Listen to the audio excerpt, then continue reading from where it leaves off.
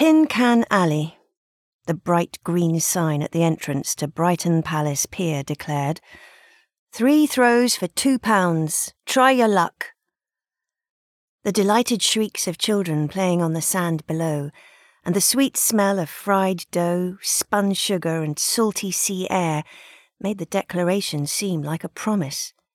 Today is your lucky day. Giant, multicoloured soft toys lined the top of the stall, framing the girl with the dark dreadlocks who was restacking shiny tins with a practised flick of the hand. She wore light denim Daisy Dukes and a red vest top, emblazoned with the moniker Ginny in swirly lettering. Ginny's skin was tanned and smelled of coconut.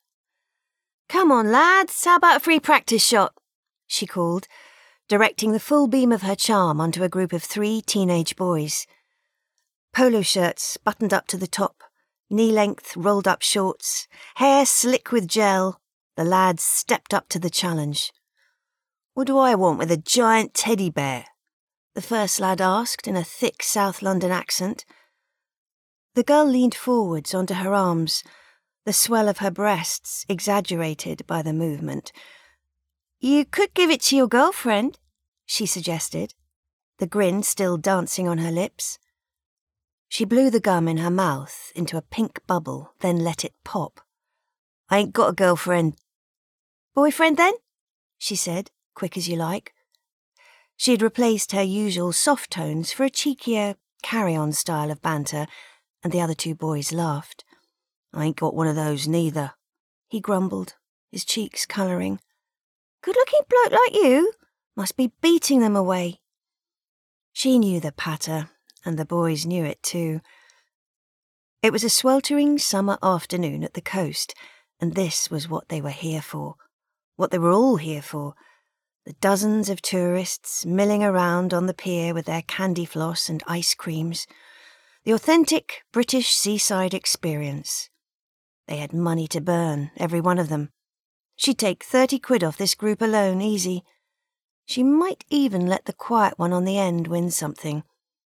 "You gonna have a go then? I'll give you a practice go for free."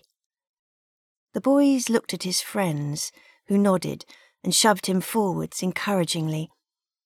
Another couple of tourists stopped to watch. She would definitely let one of them win now. She handed him 3 beanbags, 1 yellow, 1 red and 1 blue, stood back and gestured to the cans. "Go for it, Tiger." He stretched out his shoulder as though limbering up for the Olympics. Then he pulled his arm back and hurled the first beanbag at the tins. He didn't need the other 2 bags.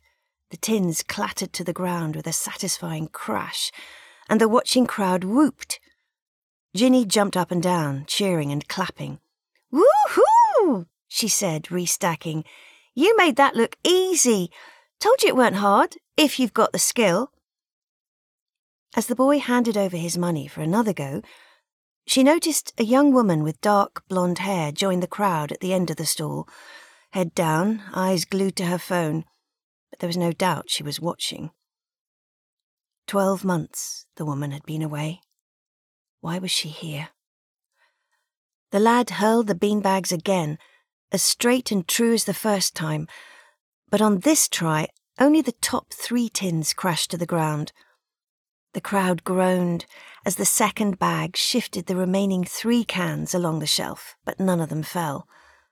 Before the lad could take his final swing, the woman with the dark blonde hair looked up from her phone, took the lad's arm and whispered something in his ear. The girl behind the stall gritted her teeth. "What did she say to you?" she demanded, her cheerful carry-on lilt dropping away. The boy frowned. "Here, swap those tins with the ones on the floor," he said, pointing at the 3 left on the shelf. The girl shook her head. "That's not the game. Why don't you just take your last shot? You'll probably get them with this one." She'd lost, and she knew it. The boy shook his head.